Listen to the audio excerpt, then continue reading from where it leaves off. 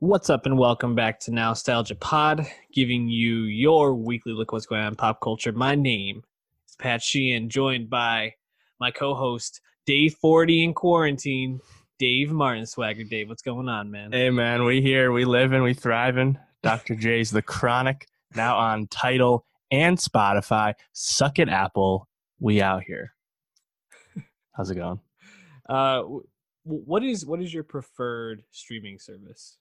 I pay for Spotify. Pay for Spotify. I Yeah, support I the think Swedes. Spotify is by far the superior streaming service. I saw our guy Antoine Fantano did a hot take video where he was saying it's superior. I don't really think that's much of a hot take though.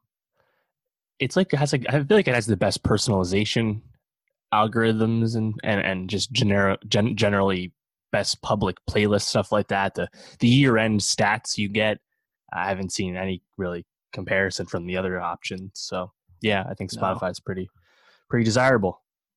Yeah, and I just feel like it's so user friendly. Like it's pretty easy to use. I think the only part that I wish was different was just the editing playlist on your phone. I wish that was a little bit more streamlined, Yes. especially because I'm constantly editing our Nostalgia Best of 2020 playlist, which everybody listening should subscribe to, as well as subscribe to our YouTube page.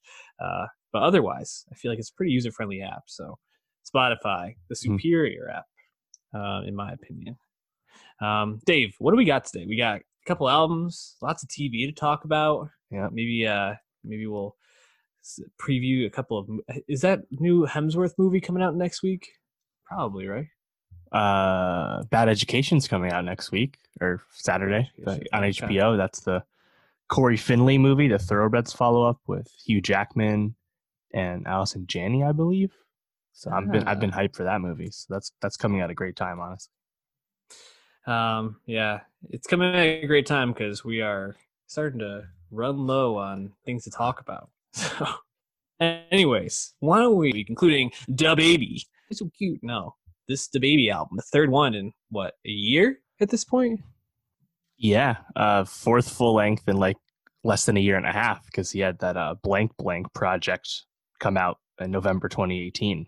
So yeah, a lot of output in a short amount of time from DaBaby, who has not been in the, I think, mainstream consciousness for much more than just that time period. So it's definitely a flood the zone strategy. And of course, this is coming off of his pretty prolific feature run in 2019 as well. So he's not slowing down, that's certainly for sure. Yeah, he's putting in that work. And he's really blown up, I think, over the past year. I think when we reviewed Kirk, we talked about how it seemed like him and Megan Thee Stallion were the two biggest risers from the past year. Especially like the Suge music video gained a lot of attention, a lot of acclaim. So DaBaby's profile obviously rising. We were pretty, I think, I'd say lukewarm on Kirk. I think that we liked it, but we were like, yeah, we think DaBaby can go up a level, or maybe should find some new creative avenues. Is Blame It On Baby, his newest album, a sign of growth for Baby? Plainly, no. But he does attempt to do things a little differently in spurts. The problem is he's not a good singer. So it didn't work. No, I think this is my least favorite of the four now full lengths we've gotten in the past year and a half. Blame It On Baby. There's some moments for sure. You still get the, appealing punchline rap, the heavy bass drums that we associate with his sound. But, on Kirk, the first song Intro is DaBaby being really introspective and telling you a personal story, something he doesn't do all that often. There's no sign of that this time around. And when he's doing this, the same old DaBaby flow, I don't think anything really hits that great. Nothing really rises up. I'd say, again, like his features last year, the way he can play with guests on this, I think, were my favorite moments. But overall, I found this pretty disappointing, and unfortunately, it was just kind of reminding me of how Migos recently just kind of was giving us diminishing returns after such a triumphant, rise. So, yeah, I thought this was pretty mediocre. Yeah, I I wasn't really impressed with this too much. After listening to Baby on Baby and Kirk, I was expecting a little bit more from this, and I think that was a bit naive of me because I think really what we're seeing is the baby riding a wave right now, and the wave is just very samey, and that's kind of how I felt listening to this album a lot. Other than when the features kind of jumped in and Baby would play off them and inject a little bit of life in, I kind of found myself feeling like a lot of these songs sounded very similar, and even Baby's flow, especially in like the first half of the album. He starts to switch it up, but I feel like it's very much the same type of cadence throughout. And I'm just like, needs a little, I don't know, a little spicing up of this. It's just something different, you know? Like a song like Find My Way, he's using a different vocal inflection, but it's still the same flow. So who cares, you know? Yeah. And you'd like he has like, I think, solid technical ability, and he's pretty good on the mic. You'd think he'd be able to diversify this. So it doesn't seem like he's just tried that hard at this point, you know? And yeah, the attempts to try and get a little more melodic, I think, just completely fall flat. I think there's one moment where he sounds okay, but that's certainly, I think, not the direction to go.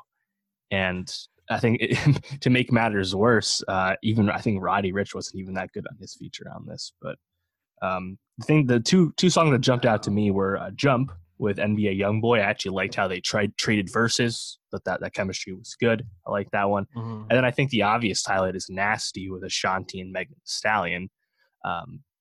Those two had previously linked on Cash Shit last year off Megan's debut tape, or second tape. And Ashanti, nice to hear from her. That's not something we say all that often. So other than that, I really was pretty bored with it. I didn't mind Drop with A Boogie, you know, A Boogie who has he dropped an album that we've talked about in a long time? Did not talk about the last one. Okay. That's actually the last two. I like I didn't like the most recent one, but Hoodie Season from early 2019. I like that one. That was good. We skipped over that one, but I feel like every time he jumps on, I'm like, yeah, that's, you know, it's something decent, something interesting. But that's kind of the sad thing, is that's where I'm at with this album. Even the decent showings, I'm like, okay, yeah, that's pretty good. That one stood out.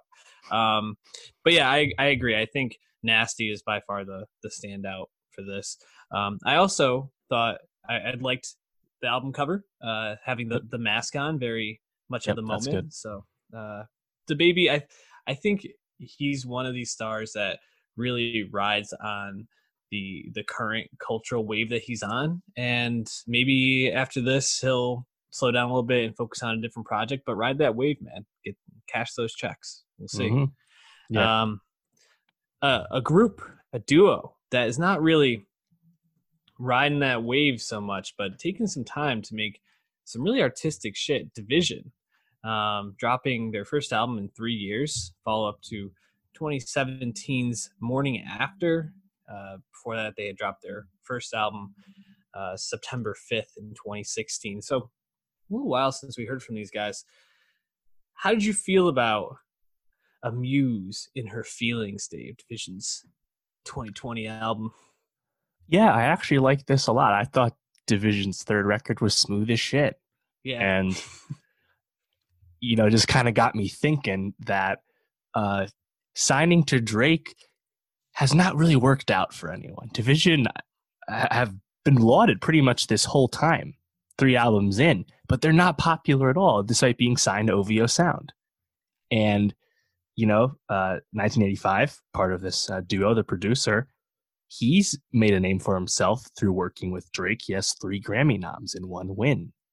You know, he co-produced Hotline Bling and One Dance and Just Hold On, We're Going Home. He was nominated for Producer of the Year because of Views. Like, these guys, when Drake signs people, they do a lot of good stuff for Drake.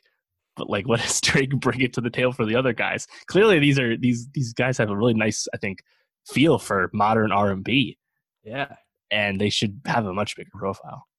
Definitely. I mean, this album, I agree with the assessment. It's very smooth, and it really is like classical R&B kind of mashed together with some like neo funk and soul sound throughout, and some production blemishes or production flourishes, I should say, from 1985, like you mentioned. I think the production on this is the thing that stands out by far the most, along with some really, I think, excellent features throughout and choice features. It's what the biggest profile name on here.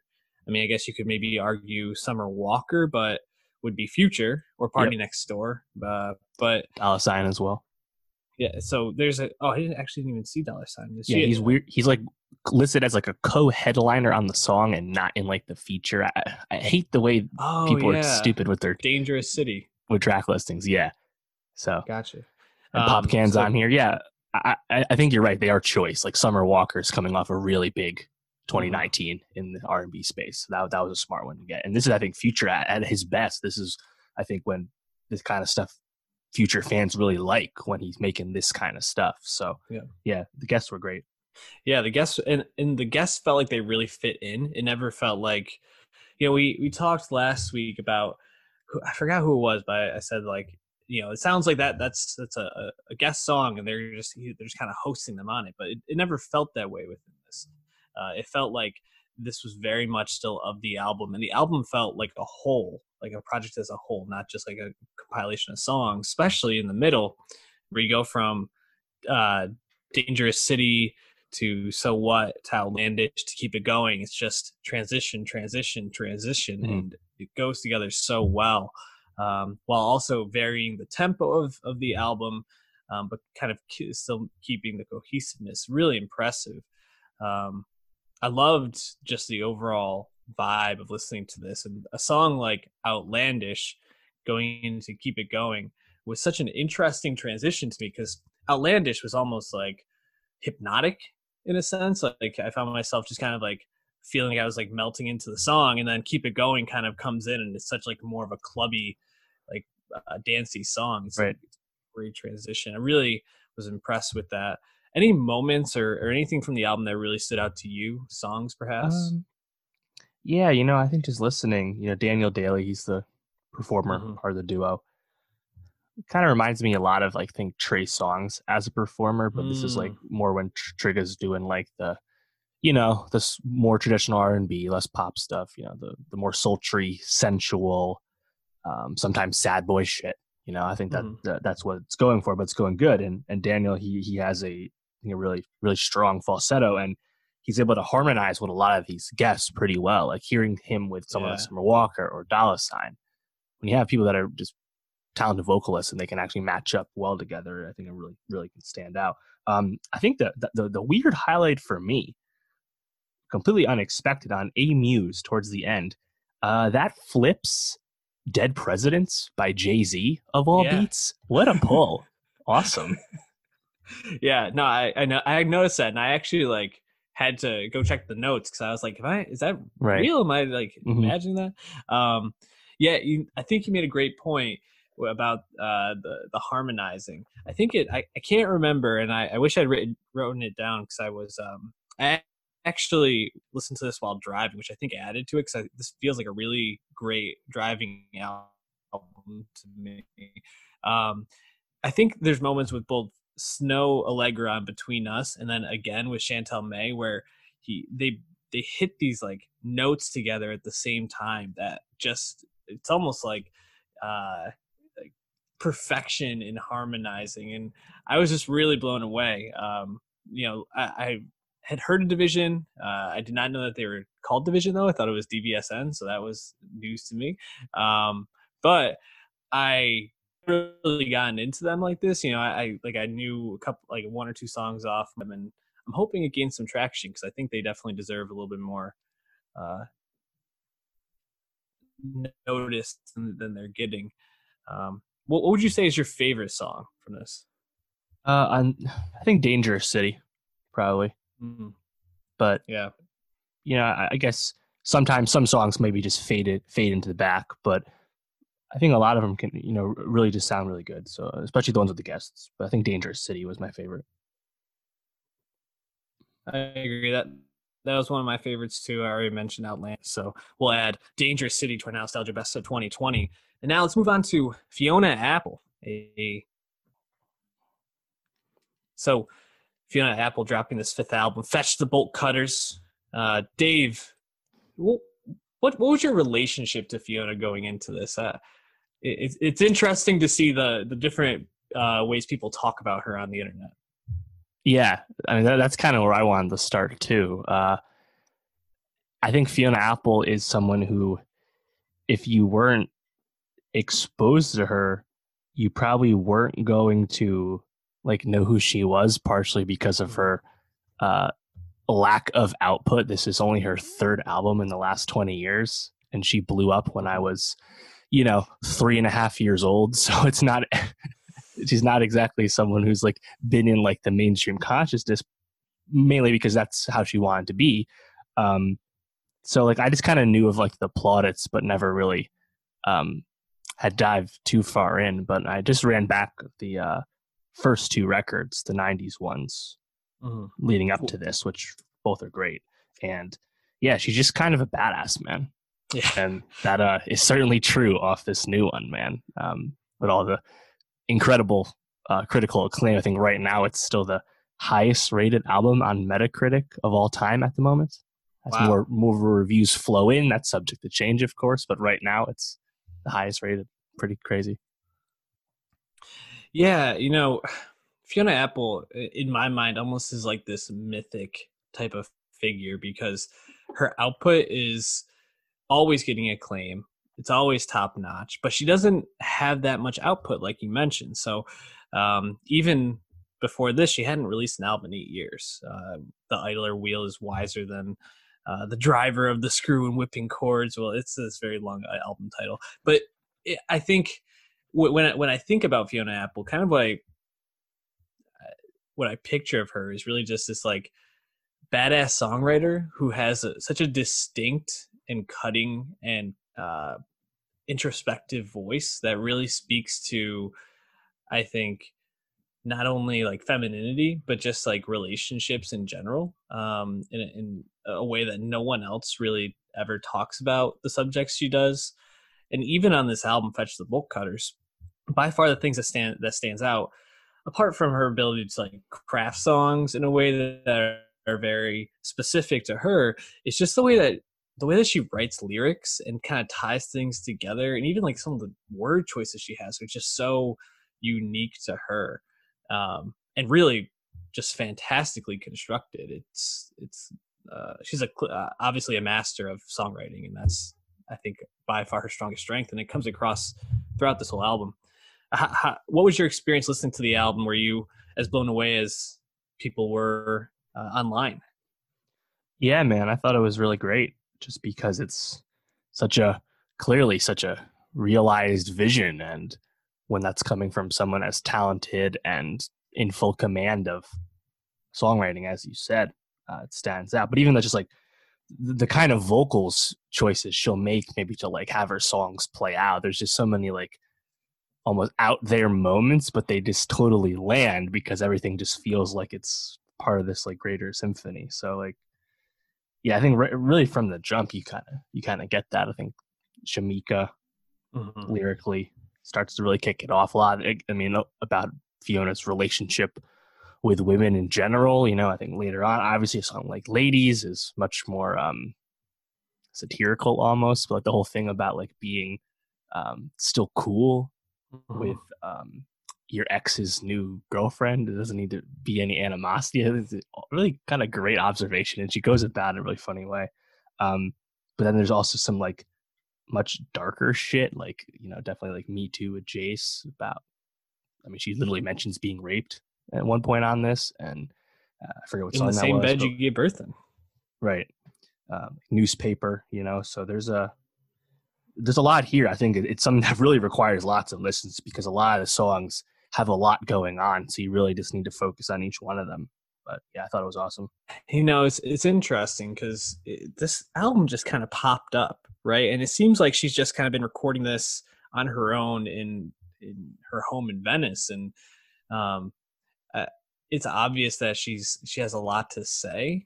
And I think it's pretty fascinating that she decided to drop it at this time with everything kind of going on, and that she really just like made some very choice decisions in terms of what she want to talk about. Like a song that resonated probably most with me was the title track, "Fetch the Bolt Cutters." Not only do I think that's a really interestingly but expertly constructed song, there's also this aspect to it where she's talking about like wanting to be uh, like she wants to escape from the situation that she feels very trapped in and has felt trapped in for a long time. And to have like the dog barking in the background, like around the chorus, just feels like a nice metaphor that she just kind of throws in there along with it.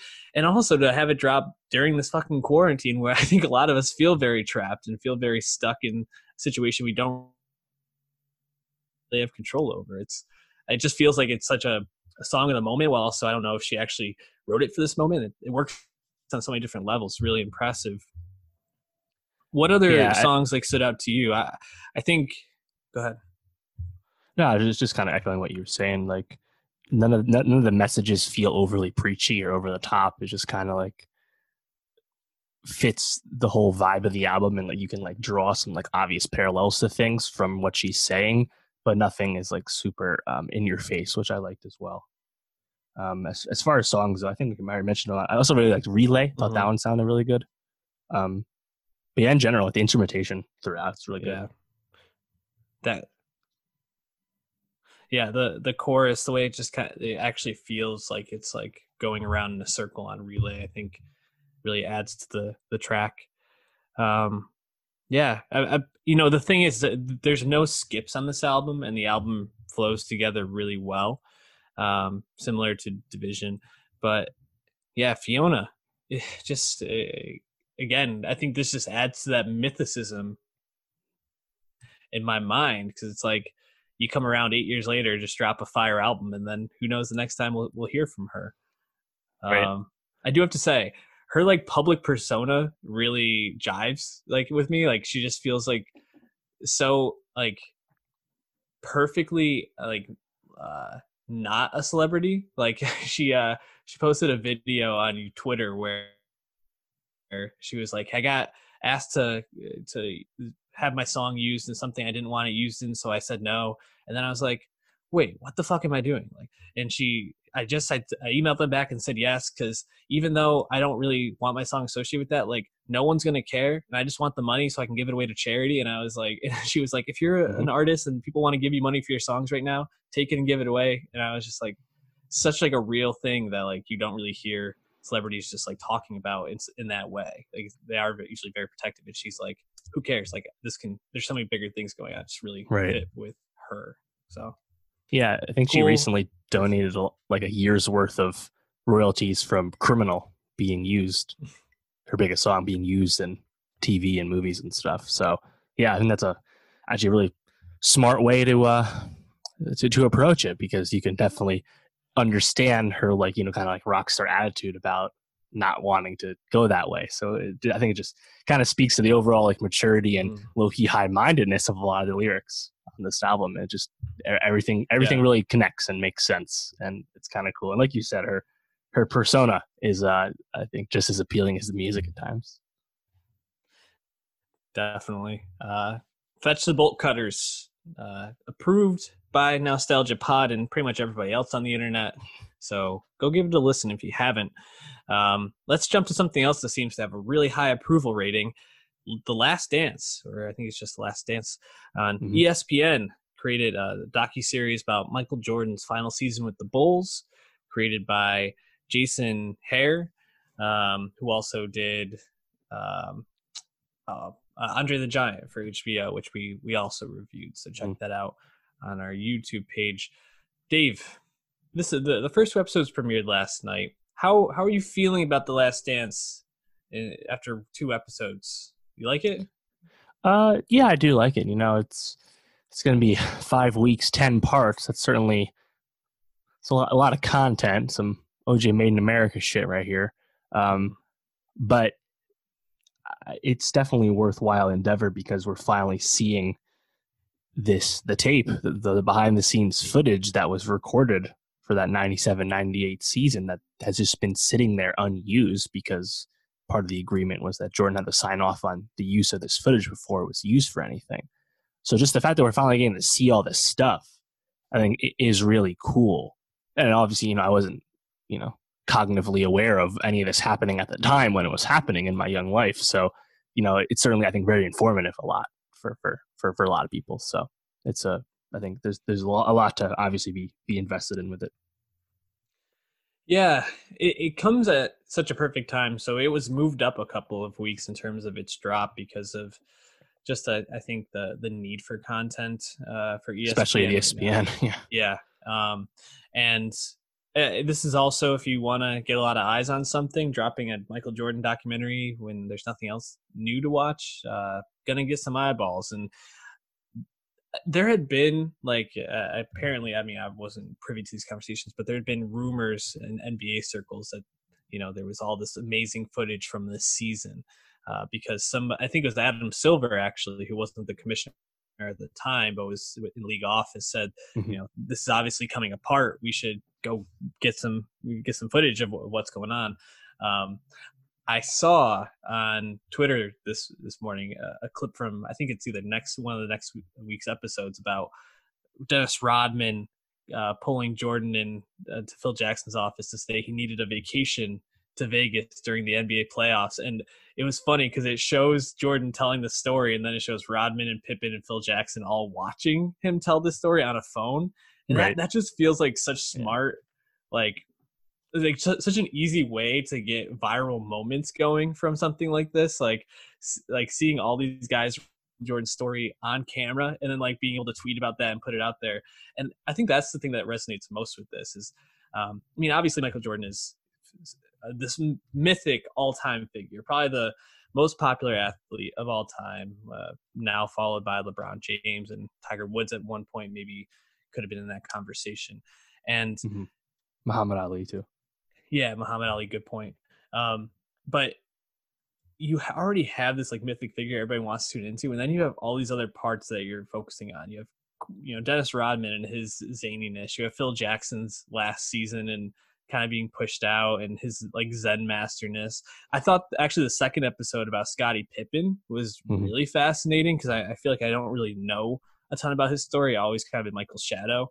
So hearing how he like took this really shitty contract and then that kind of pushed the drama forward with this final season because he was so pissed about everything, wanting a new contract. And the GM of the Bulls, what was his name? Jerry Krause.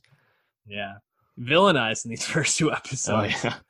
Definitely not the player empowerment era we know today. It's kind of wild. It just as a document to look back on the amount of control the management still had over the players. Nowadays, star players usually going to get what they want.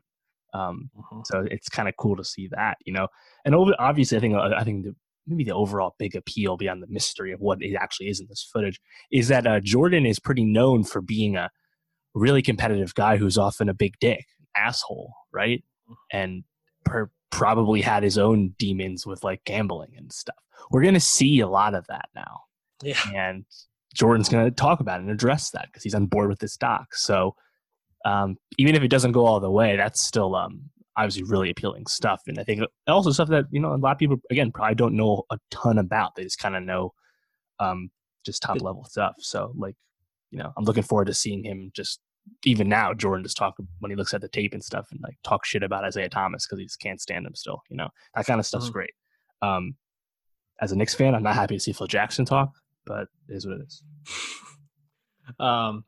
Yeah, I am looking forward to watching the rest of this, obviously, but I'm also expecting to leave this just being like, wow, Michael Jordan, really not that great of a person. Jerry Krause, really not that great of a person. Like, although I do think the Jordan access in this and him actually telling some of these stories forthcoming is probably the part I'm most fascinated by. Like, MJ, like, give me all your inside stories. I loved hearing the Ainge one where him and Ainge played golf together, and then he dropped 60 points, 61 points the next day. Yep. Against the Celtics in playoffs. Crazy. Definitely looking forward to it. I'm sure we'll check in at the end. Any last thoughts on The Last Dance, though? Nah, man. But LeBron's still better. Well, someone that I'm not sure is better, but definitely still a queen in their own right is Kate Blanchett, and she is the star of Mrs. America, Davi Waller's newest uh, miniseries for FX on Hulu about Phyllis Schlafly. It's a mouthful, and basically how her story and the story of women, the women's rights movement in the 1960s and into the 70s, kind of came about at the same time, and how she's on the opposing side of all this. Very, the first 3 episodes dropped on Hulu, and man, I like devoured these episodes. I was really enjoying the storytelling and just really intrigued by the time period, and this is a time period that is talked about ad nauseum, Nixon right after 1969 and everything with that, and just like the Vietnam. There's just so much going on that's very fascinating. But this is a story that I feel like I haven't really seen depicted in TV and movies, and I think that's probably played a part into why I was so in on this. Did you have the same experience I did watching? Yeah, man, absolutely. The talent of the production stands out, but even just I think where they're trying to take this with, like you said, like second wave feminism in the 70s, and just kind of centered around the Equal Rights Amendment, and which has been in the news a little more recently too. So you mean no real spoilers for this kind of stuff, but seeing, a lot of times when we talk about that stuff, it's really directly about the counterculture stuff, right? Vietnam and '69 and all that, right? But this is focusing on our lead character is against that and ultimately is going to succeed in a certain sense. And it's kind of about the bad guys, like Barry Goldwater is in the first one. And Barry Goldwater, despite being created by LBJ in the presidential election, basically formed the conservative playbook that we see today. So, and seeing Phyllis Schlafly's,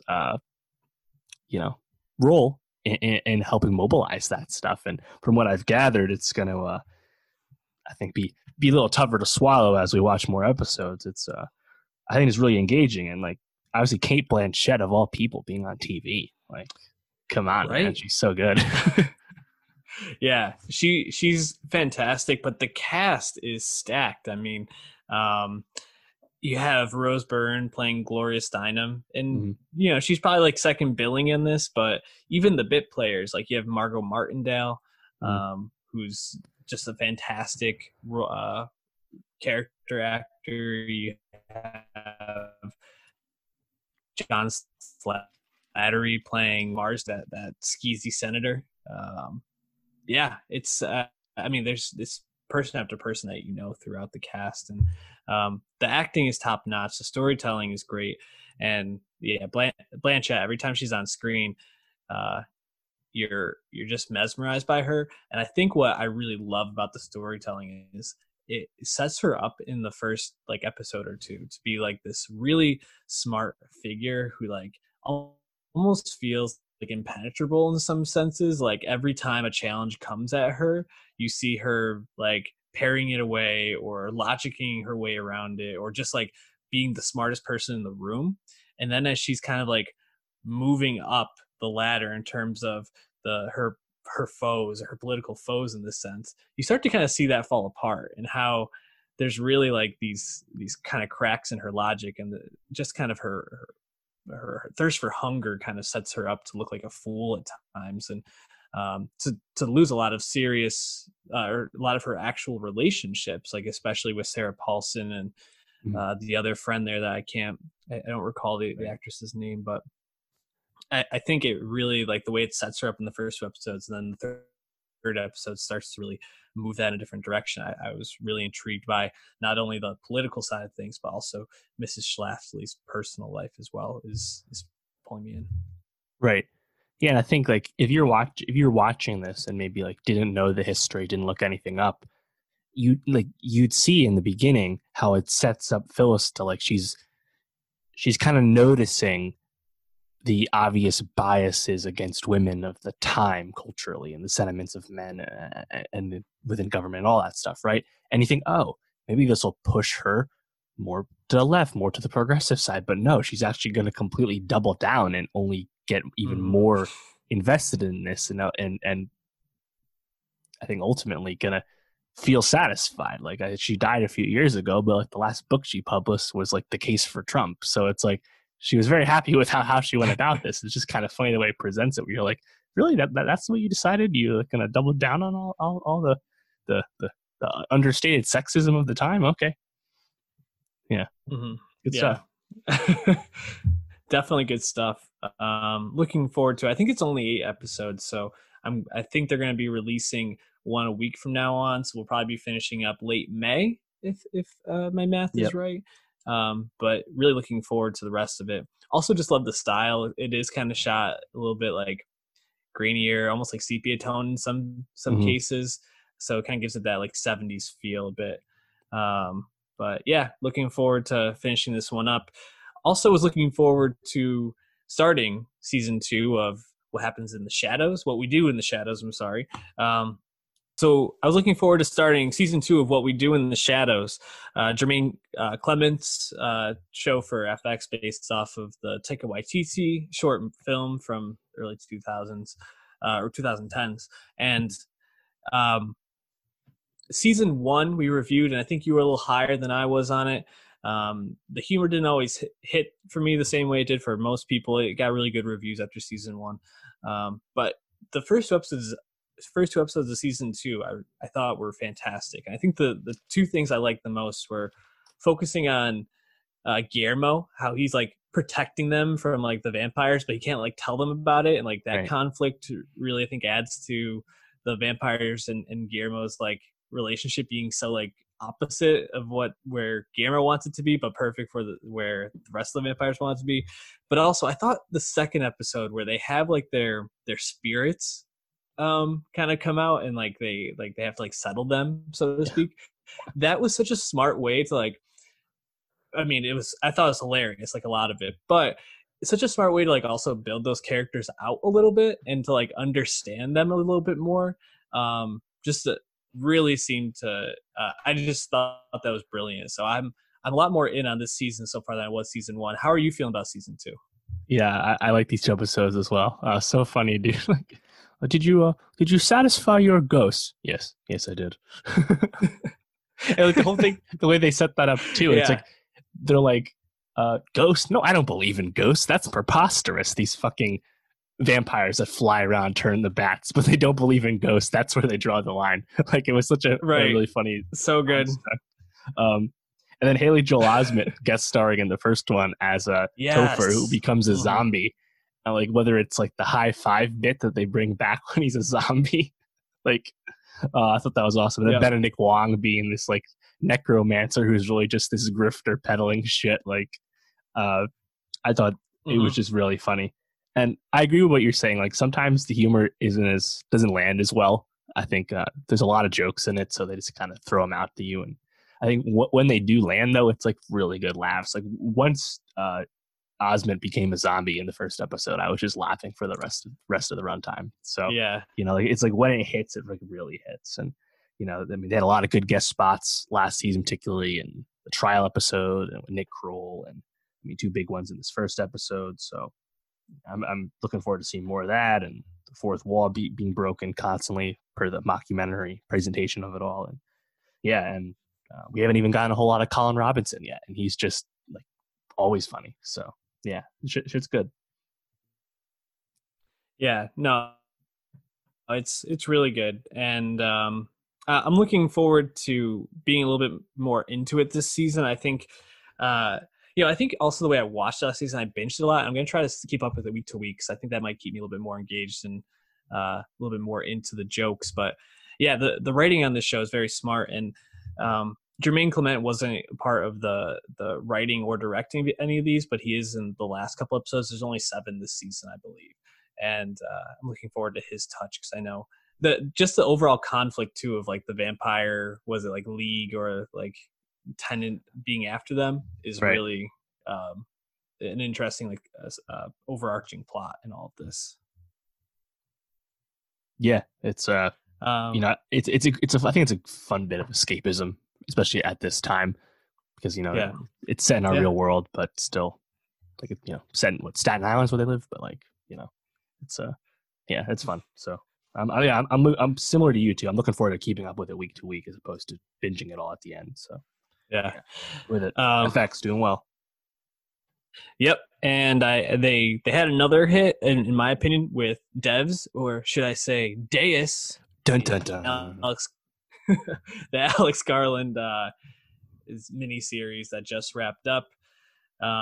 We reviewed the first episode or two, I think, of it, and I think so. Yeah, the first two, and I think we what we enjoyed most was the style and a very intriguing story. This tech genius creating this computer um, that can almost like see into the past and also apparently the future, which we didn't know at that time, and uh, almost is like this godlike machine that this Russian agent tried to steal, killed, and then Lily is thrown into trying to kind of sort everything out. Um, I thought this series was really good, but something just felt, I think, a little bit off for me. Like it's probably like an 8 or a 9 out of 10 for me, but there was just something that felt like it didn't totally stick the landing that kind of left me being like, huh. But I will say, after self thinking about it for like 2 or 3 days, and I still am trying to like grapple with what exactly I take away from it in terms of what it means about determinism versus free will, and Right. that's really what's at the center of this. So Dave, with me kind of giving this preamble, how are you feeling about Devs as a whole? 9 of 10, 10 of 10. Where are you rating it? Yeah, I agree that it's like it's not it doesn't fully land. It's a lot. It's quite similar to I think Annihilation, his second directorial debut from Garland, where it's a bit of a more polarizing reception. It really just depends on if it connects with the audience because there's I think things that Garland consistently always does well, right? It's casting, set design, directing choices. You think of stuff like the Amaya statue or the Devs complex, just really stark visuals that always stand out. The halos in the forest, right? In episode 7, when Kenton's dead, like his eye looking out through like the blanket, stuff like there's the obvious touches, right? But like thematically, all those themes are awesome and you're still thinking about them, but it's like, does the story ultimately like deliver on what you want? And I think there are weak points to it. I still really like it. I'm still really happy with it. But like I think there's weak points to it because I think some of the dialogue was a little stilted at times and it didn't really help Lily. Like Lily is our lead character, but Lily ultimately does not become that interesting. A lot of times she's like saying things like, what? How? Why? Like she's just kind of like always kind of speaking simply, and like when you have that episode where like they go to Forrest's house and like she's just kind of being like, that's what this means. Oh, like it doesn't really go anywhere, right? And like meanwhile she's just kind of getting acted off the screen by Allison Pill, who's like low-key like psychotic the whole time, but like in a really scary way because it's more about how Katie is really accepting of everything they're doing, and like so I think everything with Katie and Forrest I really liked and almost wanted more of it because I think it really more spoke to the themes, whereas Lily I think kind of was more up and down. And I mean Jamie died as he lived, right? He's a total simp, right? We can say that. Yeah, Jamie, tough look for my guy. I appreciate him being a supportive friend and partner, but man, really just kind of got worked throughout this whole thing. Is a good one because I think Sonia Mizuno, who played Lily, definitely could have used a little bit more seasoning because like even in the episode where they go to Forrest's house and she's sitting across from Allison Pill playing Katie, rather than like Lily being like, "This is what I'm telling you," or "This is what I'm going to do." And she's so flat the whole time. And I almost wonder if that was like an acting choice or a directing choice, because I know Garland in a way I felt like wanted there to be like a roboticness to some of the dialogue and some of the interactions. It's just this Right. overall like idea that like what's gonna happen is almost like we're robots that are on this like path that we can't see, and Lily even like speaks that directly in the final episode. But man, I really thought Alison Pill and Nick Offerman when they were together were just fantastic. And it's the little things, right? It's like that final scene where you see Nick Offerman show Lily what she's going to do, and he looks over and you can see like the tears welling up in his eyes because he's like afraid but also accepting that like this has to happen so that the ultimate goal will be achieved. And just the way he like slightly breaks, I thought was fantastic. The way Allison Pill it goes from being like so calm and collected to like losing her shit to like, let's just do it then, just like put like it's that final episode is such an encapsulation I think of everything that's like really good and really not great about or maybe where it missed. I wouldn't say not great, but where Mm-hmm. the show missed a little bit. Um, anyways, a couple of things I wanted to go over. How did you feel about Zach Grenier, who played Canton in this? Very Mike Ehrmantraut-esque, just fucking murdering people, dude. I thought he was really menacing, and it. I kind of like it was kind of weird realizing that he just became really like disassociated from Forrest and the rest of Amaya, and he was just kind of like on his own bent of like tying up loose ends. And it's like overall, like I think the strict plot of the show kind of flattened out by the end, and Kenton's rolling it. Kind of, it's like, all right, well, now Ken's just gonna die. Like that's all. But I liked I liked his presence. I thought he was really scary. Yeah, I thought he was good, but it also at times I was like, I don't know if it worked for me completely. Him being so like I don't know, like Terminator esque. Like my dude like battled with this Russian agent and had like a knockdown, drag him out fight where they both were like really messed up. And the next day goes and like is driving Lily to the psych hospital where she crashes him into like a head on collision where he's knocked out. And then Yeah. just a couple hours later, it was like at the house, like torturing Jamie. He really was like Terminator. Like, and meanwhile, he's like 5'8", 180-pound old man. I'm like, damn, I don't know. Didn't always feel believable, but still really fun to watch. I also I wanted to check in and see how you felt about Lyndon and Stewart, who were like the Yeah. two main like side engineers at Devs who had a pretty significant role in the series. How did you feel about their two Yeah. performances? So I think for Stewart, Stephen McKinley Henderson's just such a welcome presence whenever he shows up at anything. That's just awesome seeing him. He's so good. And Lyndon, I think Lyndon has like those two really good moments, obviously, when he has the falling out with Forrest, where he's like, no, my shit works. You're asking for the impossible in terms of like the realizing the multiverse versus the one specific universe that Forrest is seeking. And when you see Jesus on the cross speaking Aramaic, like, that's a really wild moment. And then I think Lyndon, of course, at the end, when that Lyndon scene's dies amazing. at the dam after talking to Katie, that one again, I thought was really kind of hits the themes home in an effective way. And he's also sticking his arms out like he's on the cross. Look at that.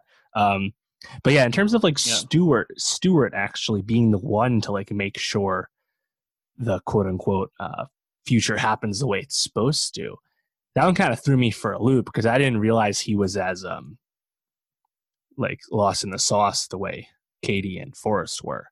Yeah. But I like both of them. Yeah, I thought they both were good. I didn't realize Lyndon was played by a female. Kaylee Spivey played Lyndon and has been in a couple of things, which kind of threw me for a loop a bit. But I thought they both were really fascinating, and I thought Lyndon, especially like that scene you mentioned where you hear Jesus speaking Aramaic on the cross, is fucking an amazing scene, but also then really highlights the obsession that has, and all clear when he basically like have Lyndon killed in front of everybody. It's like this is what's going to happen if you tell anybody about this. It's like, oh shit, like this guy really is just like a crazy psychopath. But then I didn't leave the series feeling like that's like the clear villain. Like I felt like all the characters, maybe beside Katie, who is just kind of like this crazy genius. But you're kind of given some sweetness when her and Forrest connect. But Forrest, who really is like the main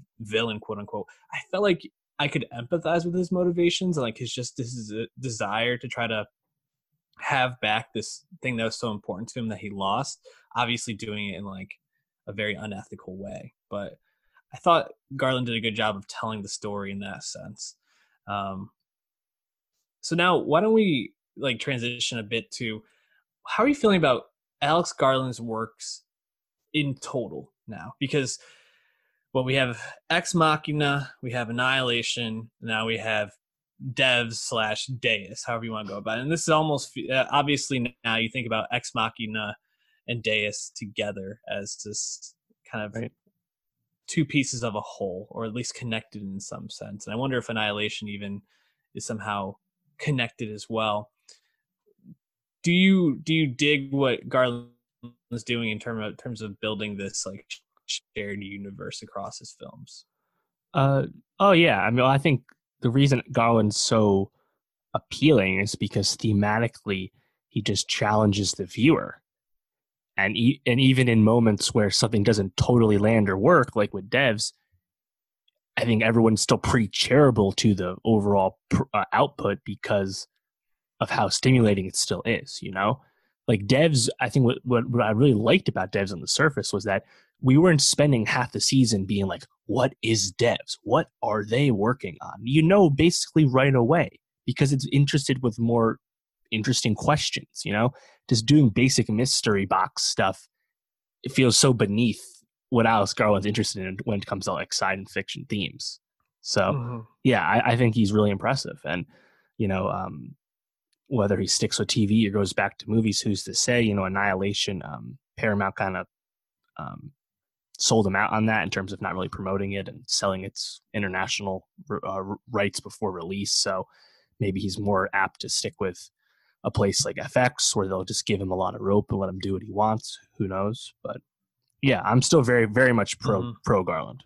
Yeah, he takes big swings and asks big questions that, like you said, even when it doesn't totally land, you're still left with very thought-provoking content, which I really welcome. And he doesn't necessarily, like you said, like you kind of mentioned, he doesn't present it in the way that a lot of people do. He kind of just like puts it out there and lets you make sense of it how you want to for yourself. A lot of very like open-ended things that you're allowed to interpret, which I appreciate.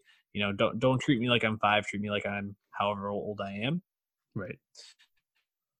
And I also like that because Garland doesn't like focus on like the mystery box of it all.